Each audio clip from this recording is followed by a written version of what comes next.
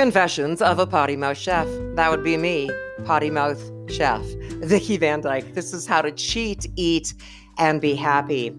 And this chapter is called That Time I Drank a Little Too Much Wine. Not that that's ever happened. I may have mentioned that my house is a bit of a drop-in center, and for the most part, my door is always open. Friends, relatives, my son's buddies, wayward strangers, ex-lovers, they're all welcome. Usually when they show up, I'll cook them something delicious and invite them to stay as long as they need to. Such was the case when Sharon left her husband. After a few gypsy days on the lam with her 2 kids in tow, she arrived on my doorstep physically and emotionally exhausted. Jack and I welcomed them with open arms. How could we not? Sharon had no money, no relatives in the vicinity, a teaching job she had ignored for 3 days, and 2 kids who desperately needed to get back to school and some sort of routine.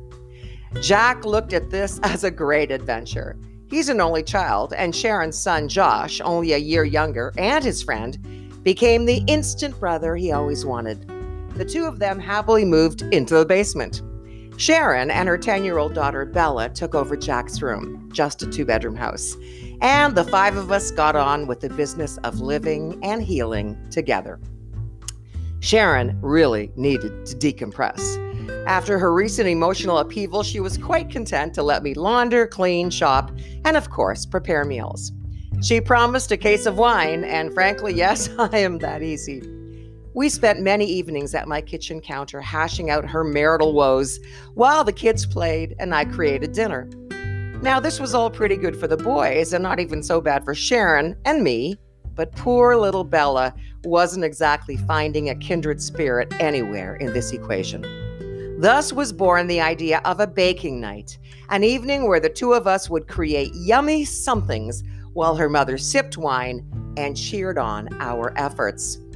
We decided on orange cranberry muffins because even though that other woman in his life makes them from scratch, and I've had hers, and they are damn good, Jack says mine are the best he's ever tasted. Yeah, so there.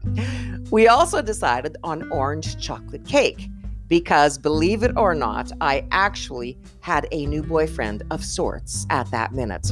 The guy I told Ben about.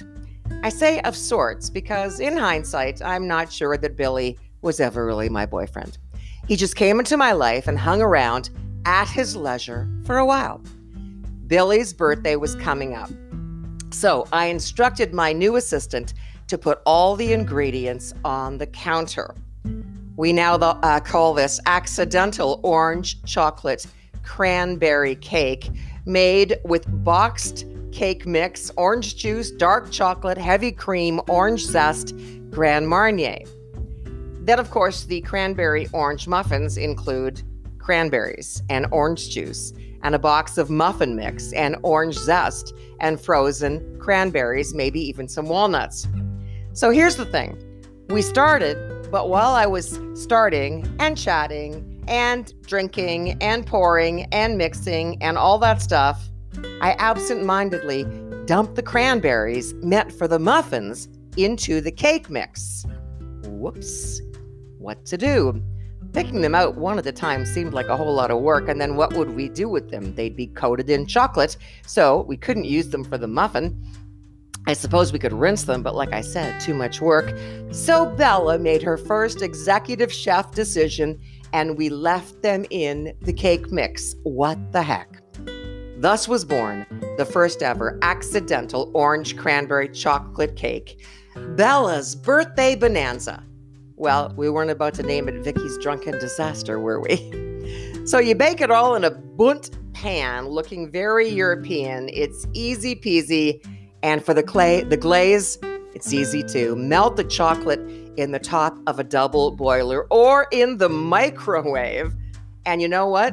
You can add some Grand Marnier, drizzle it on the cake, and top with some zest from the orange. Very pretty and very yummy. I will tell you, the cranberries make a wonderful addition, makes the cake even moister with a surprising twist. The muffins, just as simple. You use that boxed muffin mix, Substitute orange juice for whatever liquid is specified. Dump the cranberries in with some orange zest and maybe some nuts, and bake as directed. You will find both these recipes on the Potty Mouth Chef Facebook page. Well, Sharon and her brood were with us for about 3 weeks, and Jack and I were sad to see them go. It's amazing how much you can learn about friendship and sharing and generosity and love when a seemingly inconvenient situation is foisted upon you. I'm absolutely certain I gained as much from Sharon's stay as she did. Billy loved his cake so much he hung around in his own sporadic, not quite boyfriend way for about 6 months before we both realized that we were not a match made in heaven. What's that other place? We really were an odd couple, as evidenced by Sharon's initial reaction upon learning we had hooked up. What the fuck? Are you fucking kidding me, Vicky? Yeah, it was something like that. You see, Billy can be a sweetheart, and Billy is a party boy, and Billy has a place in Southampton, huge selling point, and Billy also likes to work out and therefore has a pretty rockin' bod. I didn't realize how important this was to me until after my 29th date with the 29th guy who was more or less in my age group and more or less looked like beer was his best friend and the gym a distant memory. I witnessed more saggy jowls, jiggling bellies, drooping shoulders, and receding hairlines than I can count. Now, Billy, whose best friend really is beer, had the receding hairline, but he also had a mischievous smile, and his pecs were pretty mischievous too, a testament to his ongoing love affair with lifting weights. One morning, shortly after Billy and I met, Sharon and I were enjoying a latte on a local patio when he came tearing up on his bicycle, shirtless, all shimmery from sweat and tanned from a summer full of sunshine. All I could think of was, ooh, I'd like a piece of that. Seriously. Yikes. Obviously, I was getting a little shallow when faced with continuous aesthetic deprivation. And we all know a hot bod does not a successful relationship guarantee. And my intellectual and emotional compatibility with Billy was virtually non-existent. We decided that we would be better off as friends. Well, at least that's what I thought. I've somehow managed to stay friends with most of my exes, except for Grover, and that is his decision, not mine. But Billy just couldn't do it.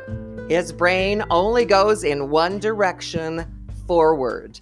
Forget the past and move on. Immediately. Well, okay.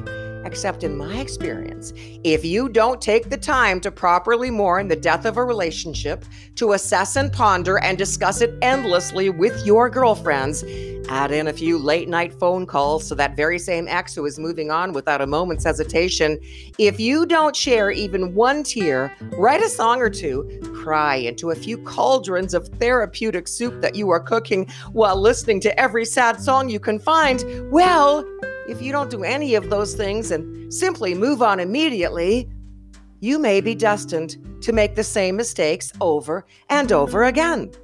Maybe. The other possibility is that you are the smartest person who ever lived. In my next life, I want to be Billy. It just seems to be so much simpler. In our next episode, a little more about Billy and the demise of that relationship. And something about mushroom lasagna and my friend Cheyenne. Chums before bums. It's coming up next on Confessions of a Potty Mouth Chef, How to Cheat, Eat, and Be Happy. I'm Vicki Van Dyke. See you next time.